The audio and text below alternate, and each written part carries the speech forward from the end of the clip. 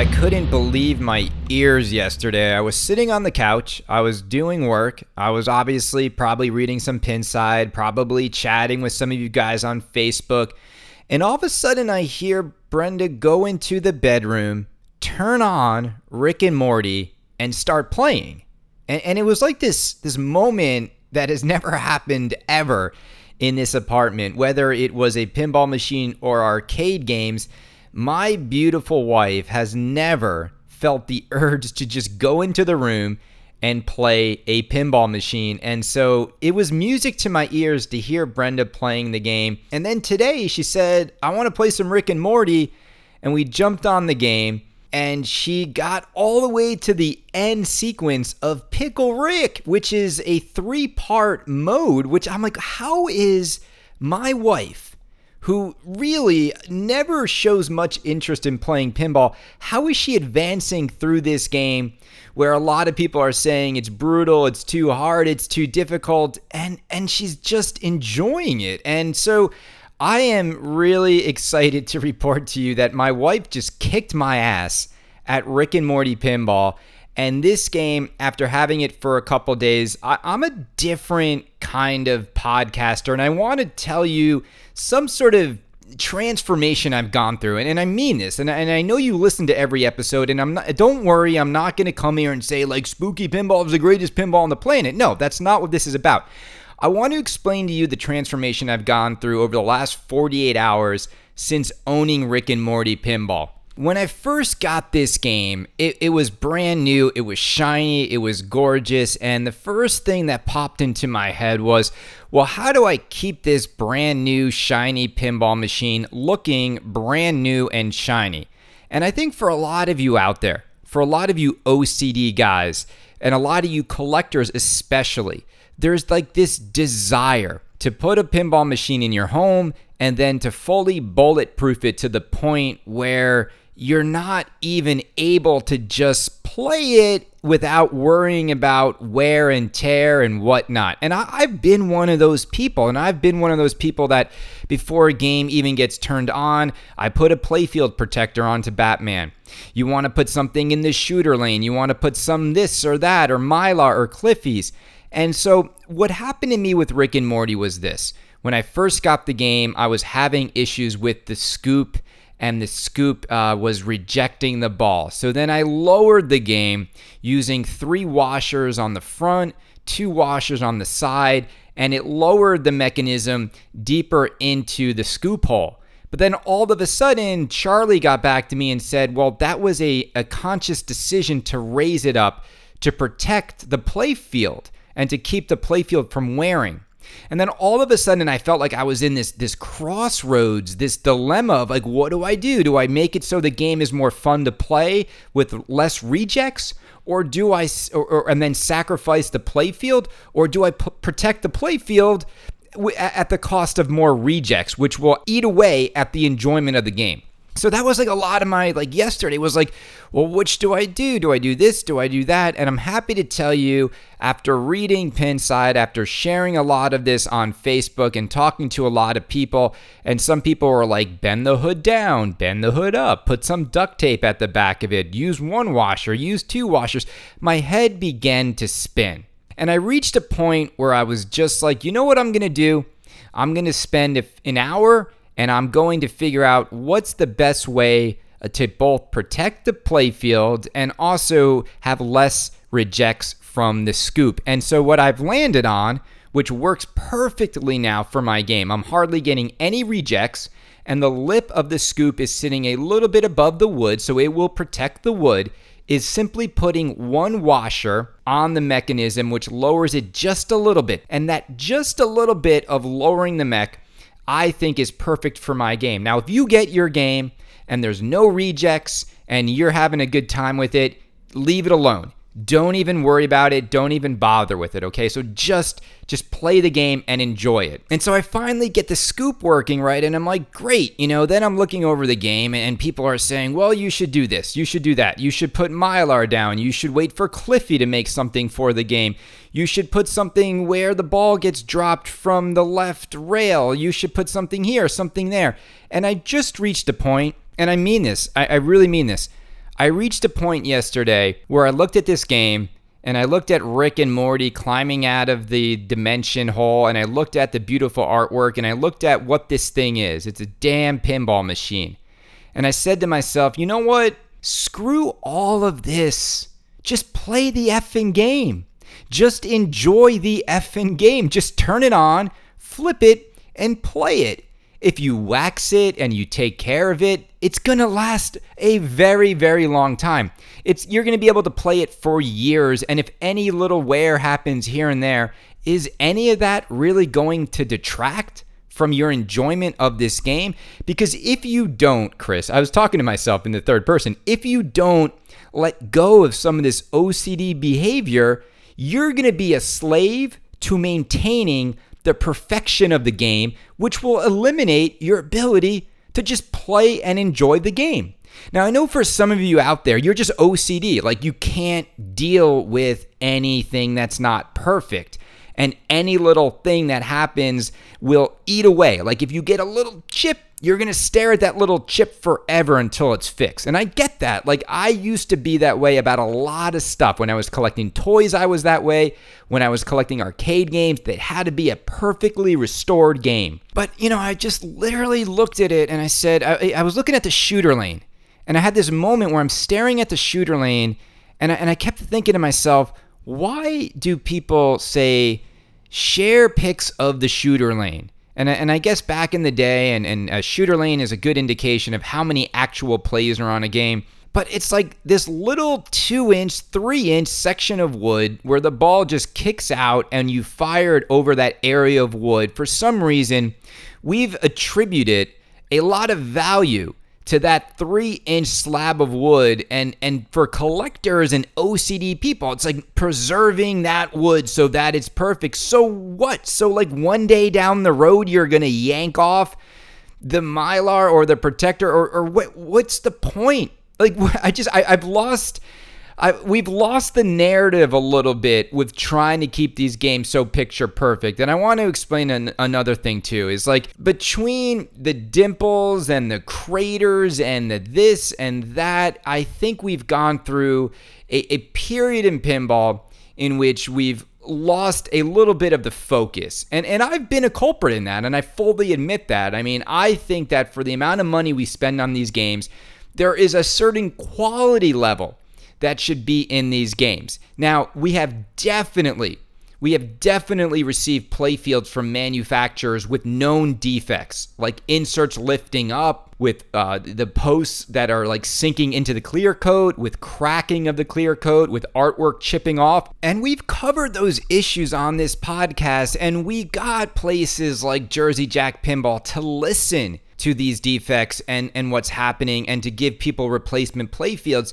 But as I look at Rick and Morty, and I went over to Jack Bar today, I actually went over there because that game has 1,000+ plays on it. And I went over there and I looked at a few things. I looked at the shooter lane and there's no wear whatsoever. I looked at the scoop hole and there's absolutely no clear coat chipping or much wear at all, if any. And then I did a little thing. I like angled my head. You know how to do this, right? You angle your head down and you try to look to see if there's dimples. And of course, like there are dimples on the game. But when you stand over the game and you look down at Rick and Morty, you can't see any of them. It's not cratering like I've seen on some Stern games. And there is a difference. There is a difference between a slight sort of dimple or indent into the clear coat and just like the entire playfield looking like the crater of the moon. All right. And Rick and Morty and Stranger Things are right next to each other at Jack Bar, and the Rick and Morty just looks much nicer when you stand over it. I just think it's a better clear coat process. Now, for those of you out there who are OCD and you might be thinking you want to get the Cruiseman playfield for Rick and Morty, go for it. I know that his process is even better than the one Charlie does, and you're going to pay for that premium process. And I hear that, his games do dimple much less, but is it worth it, right? And I keep asking myself this over the last couple of days, like, is it worth it to pay another guy like $700 or $1,000 to do that for the game? Is it? See, here's the thing, and again, I know this isn't always the way I talk on this podcast, but is that going to make the game any more fun? Is it going to make the game any more enjoyable? The way this game is right now is just a load of fun, and I hope you can hear my enthusiasm, and I'm just so happy to play the game with Brenda. And I talked to her about it. I'm like, why are you liking this game so much? And I asked her, like, how do you compare this game to Batman? And she's like, I like this game so much more. And it's funny to me because I thought that Rick and Morty would be more brutal, have tougher shots than Batman, and she wouldn't be able to get into it. And she's like, no, the game's really easy. I know what to do, and it makes total sense. Like, I hit the ramp, and then I hit the scoop to start an adventure. And then when I'm in the adventure, like, it's so clear what to shoot at. Like, she's like, the only mode I really liked in Batman was the Penguin, because it was really clear to hit the crane when the crane swung out. But this game is so much more enjoyable, and she has so much more fun playing it. And I sort of agree. I think that Rick and Morty, where it wins, and I've said this, where this game wins, it's just so much freaking fun, and it has so much personality. Sure, it's got quirkiness to it. Sure, it's got some shots that are really difficult.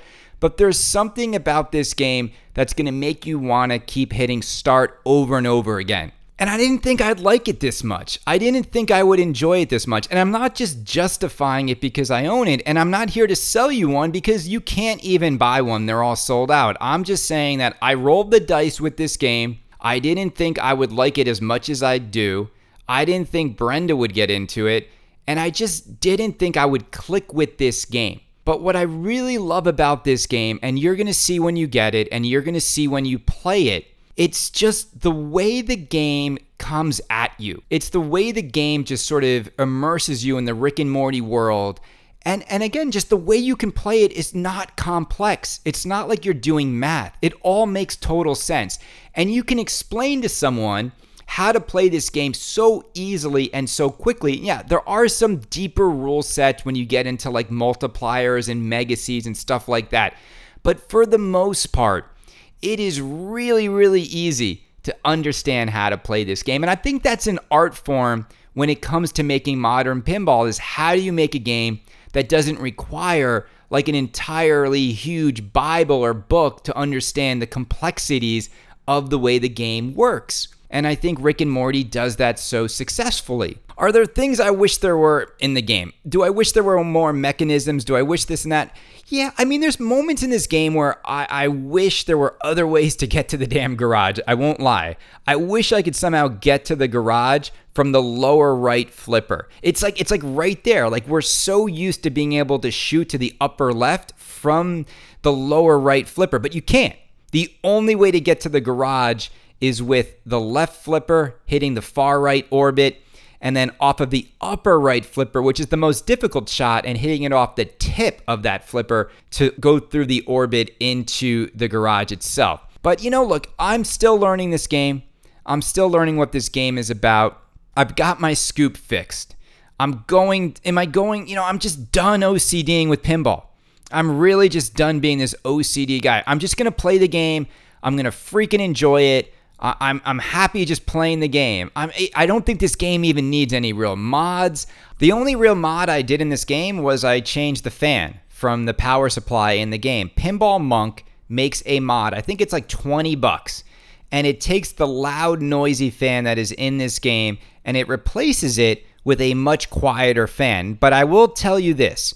If you're thinking of doing this mod and the power supply fan drives you nuts, it is not, I repeat, it is not an easy thing to do. To get the power supply out of a spooky game, it's jammed all the way in the back of the cabinet, and you have to unhook the connectors. Now, if you do want to do this mod, keep a few things in mind. It may void your warranty, which it probably does.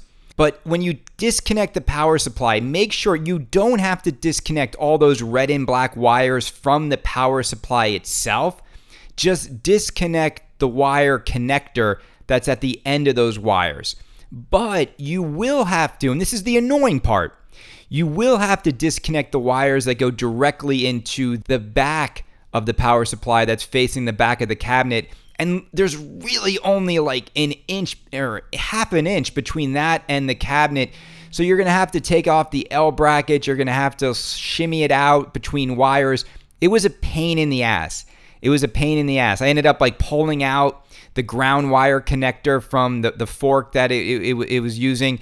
And so I was like, oh my God, like why did I even start doing this? I should have just lived with the louder fan. But we got it in, we got the new fan in, and it is really, really quiet. So if you don't mind doing that work, but I'm telling you, this is not just a simple like plug and play thing. Like you've got to like use a lot of different screwdrivers on the power supply. It's not just one screwdriver, it's two screwdrivers, and then one of them is like smaller than the other. Annoying way to sort of make your game quiet. But I will say this, Pinball Monk's instruction manual, unbelievable. I don't think I've ever seen an instruction manual on how to change a part of a pinball machine or a mod that has been that detailed. So thank you so much, Pinball Monk, for doing that. You know, people ask me like, how is the topper annoying? Is the topper loud? And yes, the topper in Rick and Morty is very noisy. Sometimes I'm like, what is that? And it's the topper going, it's the dimension spinning. But here's the good news about the topper. It's freaking free.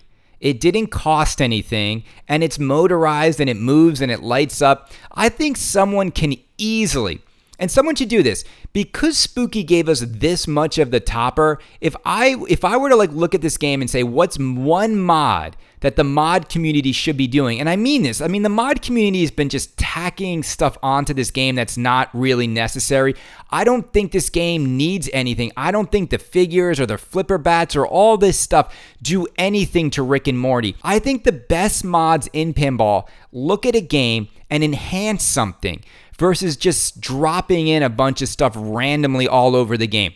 The greatest mod that someone can make for Rick and Morty Pinball is to design a topper housing that can sort of sit on top of or frame the existing topper that Spooky gave us and create like a three-dimensional shadow box that goes over their topper that would also quiet down the motor noise because it's just exposed. And it also is the only ugly part of the game is when you look at the game from the side, you can see that big motor sticking out with all the wires. It's like probably the ugliest topper to ever look at from the side. It's not bad from the front, but again, it was free. But that is the one mod that someone in the mod community needs to do, is just make something to house the topper that is currently sitting on the machine. It's all right there. All you got to do is like make it like a shadow box thing to go over it. So I'm challenging you, mod community, to do this. I can't get over this butter cabinet. I keep looking at it. You got to go butter, people. I would, you know, if you had to decide between butter and a Cruiseman playfield, I still would go butter. Because here's the thing, at the end of the day, you could always go get a Cruiseman playfield at any time and swap it in. But if you don't go butter, you can't do it. You're really gonna want the butter. And I saw John's game at Jack Bar, and it's nice. It's just no butter. I feel like Charlie should give me a commission on every new butter cabinet order they get moving forward that says Kaneda. Like, if you mention Kaneda's name with butter cabinet, you get 10% off. Wouldn't that be great? No, he's not going to do that. I'm not shilling for this company. I just think Scott Danesi and Spooky have a really fun game. I think people who are in on this game are going to have a lot of fun. Another thing I did today, which, you know, I said I wasn't going to do this. I said I wasn't going to hype another game. I said I was just going to let it come out. But I did. I had my phone on me, and I met up with someone, and I said, hey, man, look, you can't say anything. You can't share it with anyone. But do you want to see Guns N' Roses pinball? And I showed it to this pinhead, who you will never know who it is, who will remain anonymous. And he said to me, the community is going to effing flip out when they see this game. Now, that's him hyping it, not me. So you can't blame Kaneda for saying that Guns N' Roses is going to be the big hit that everyone's been waiting for. It was somebody else. He was just speechless when he saw the art and what's in the game. And he's just like, it's going to be effing flipping people's minds when they do it. And I'm going to order 2 of them, is what he said. So there you go, Guns N' Roses. Now, where's the follow-up to Ken's teaser about innovation? I mean, I see some of you guys continuing to make fun of the fact that they haven't followed up with that teaser video, and I do agree. It's a little weird to drop it out there and then go silent, but who cares? Who cares? I'm telling you right now, this game is going to be worth it. You're going to want a Guns N' Roses. Like, if you don't want a Guns N' Roses, it's like, then you don't want awesome pinball. And I think Guns N' Roses is going to be the game of the year. I know Rick and Morty's got all this hype. Rick and Morty's a really fun game, and Rick and Morty is awesome. And Rick and Morty might win game of the year, but Guns N' Roses, I don't know, man. Eric is going to drop something in the pinball world that people are also going to love. What I will say is this. It makes me really happy to see the young guns creating the kinds of pinball experiences that are making people super excited and super happy. You got Keith Elwin. I mean, he's not as young as Eric, but they're all new blood in pinball. Keith Elwin, Eric, and Scott Danesi. Those three, I think, are bringing the most exciting pinball out into the world. They're trying to make a name for themselves. They're trying new things. They're not going back to the old ways. And I think there's no greater example than that than like Stranger Things. It's like Brian Eddy, another fan layout, another. It's the same formula over and over again. You know, John Borg, like I won't say, like I think Ninja Turtles is a great game. I think he did a good job in blending a lot of the things that have worked really well in his other games that people love. But, you know, it's still like there's only so many different John Borg designs. And even if you can mash them up in different ways, it's just you kind of could see, you know, this is what John Borg does. And I think what's exciting with these new guys is you can't really anticipate what's going to come from them. And that's why there's so much excitement when we get new blood in pinball. And look, I think there's totally room for new blood and old blood. But man, if you look at who's really pushing pinball in new directions and who's really winning over the community. I mean, if you think about the designers that have the biggest fanfares, it is Keith Elwin, it is Eric, and it is Scott Danesi. To the point where, and I'm going to be totally honest, to the point where these designers are also getting like a pass. Like, it's almost like you can never say anything bad about them. And I want to say this. I do want to say this because I do want this show to be a little bit balanced.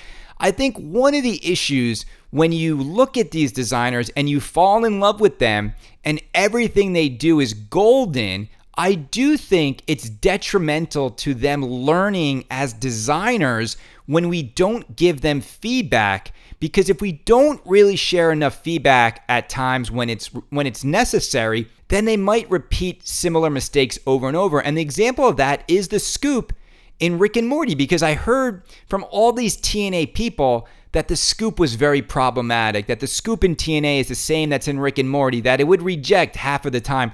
And I'm like, where was the outcry of this scoop when TNA came out? I didn't see it. And so I think this is what happens is because people love Scott so much, they're reluctant to give him some of that feedback. And so I think moving forward, you know, guys like Scott, like if you hear that this thing's not working that well, you need to figure out a solve so that people like Kaneda don't have to put washers under his game. And I do agree with people. You should not have to bend stuff. You should not have to put washers. These are things that should have been caught at the design level of the game. And I think they sort of came up with a compromise.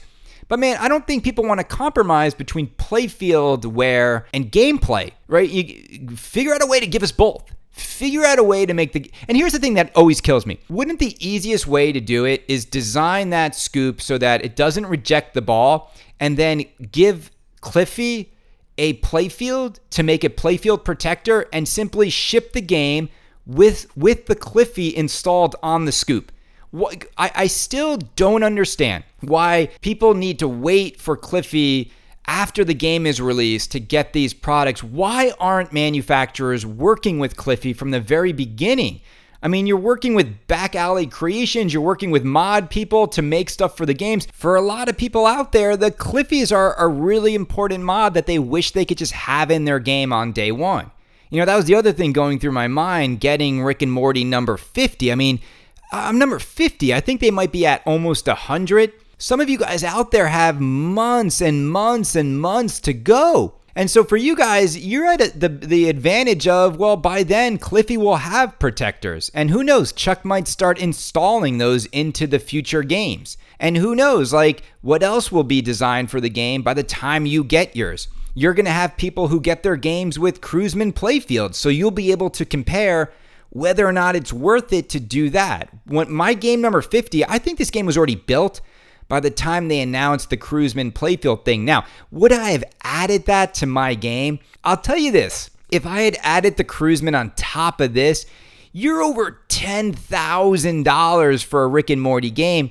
And I gotta say it, like, there just comes a point where you're not getting that much more enjoyment. You're not getting any more enjoyment. It's the same game. A guy that just gets a base level Rick and Morty is having the same exact fun when he's playing the game as someone who has a butter cabinet and all this other stuff going on. Because remember, like, Rick and Morty is just one game. There's no pro version. There's no premium. There's no like stupid topper for $600 to unlock a mode.